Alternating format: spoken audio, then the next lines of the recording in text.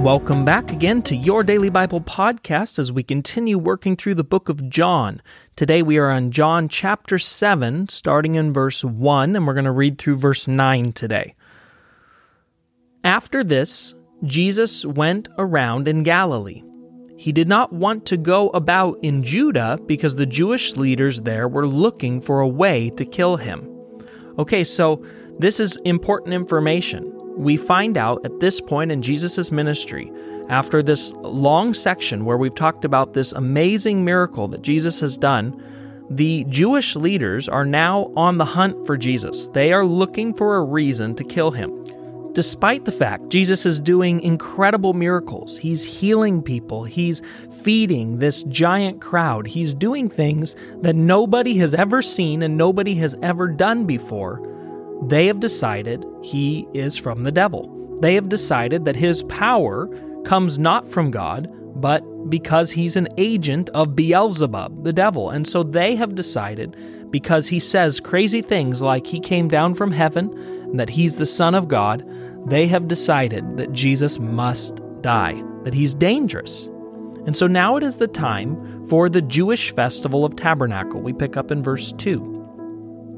But when the Jewish festival of Tabernacle was near, Jesus' brothers said to him, "Leave Galilee and go to Judah so that your disciples there may see the works you do. No one who wants to become a public figure acts in secret. Since you are doing these things, show yourself to the world." So his disciples, his brothers, I should say, have decided to become his publicity agents, apparently. His brothers say, "Jesus, what are you doing here hiding? What are you doing here in secret? If you want to get famous, what you need to do is go to Jerusalem. It's time for the Festival of Tabernacles." We know this. A lot of people call it the Festival of Tents. This is the Jewish campout. This is where 6 months after Passover, they go and they celebrate the time that God had them in the desert where they lived in tents, and they're reminded of God's provision for them and also reminded of the consequence of not following and being obedient to the rules of God. So it's a time of solemnness on day 1 and on day 8, and in between a time of celebration, because it also comes right on the heels of the harvest. So it's the festival where they celebrate the provision that God has given them through the harvest. And so it's a massive group of people.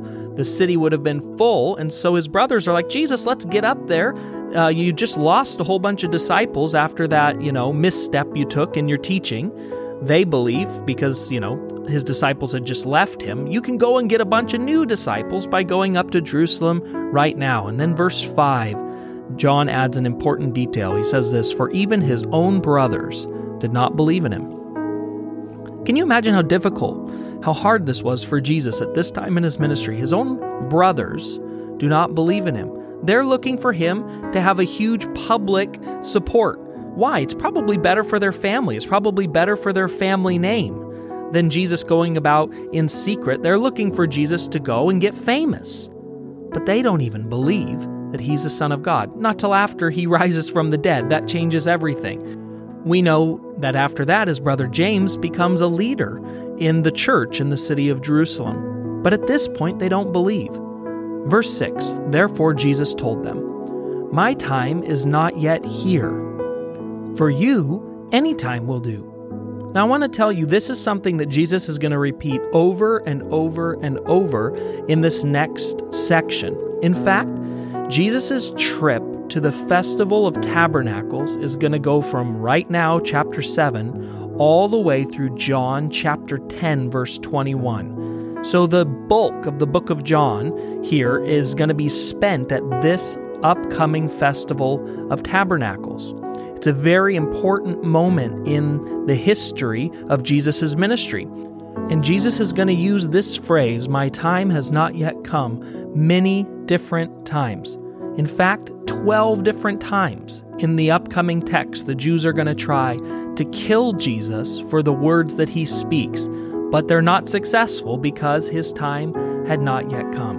Jesus says for the brothers, any time for you will do, because they're not working on God's timing. they're not following God's plan. They're not walking in accordance to God's perfect steps and plans the way that Jesus is. And Jesus goes on, verse 7, "The world cannot hate you, but it hates me because I testify that its works are evil. You go to the festival.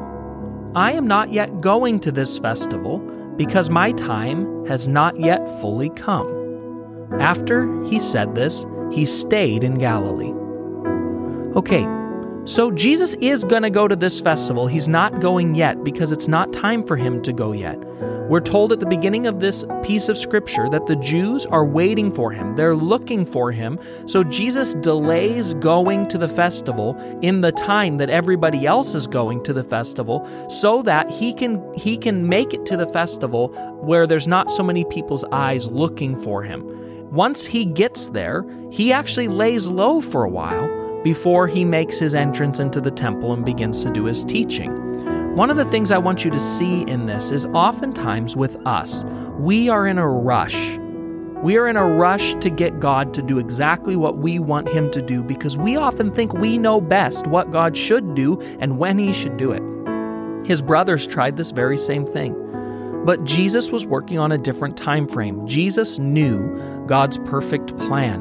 And because of that, he was not in a hurry, but instead he did it in exactly the right timing.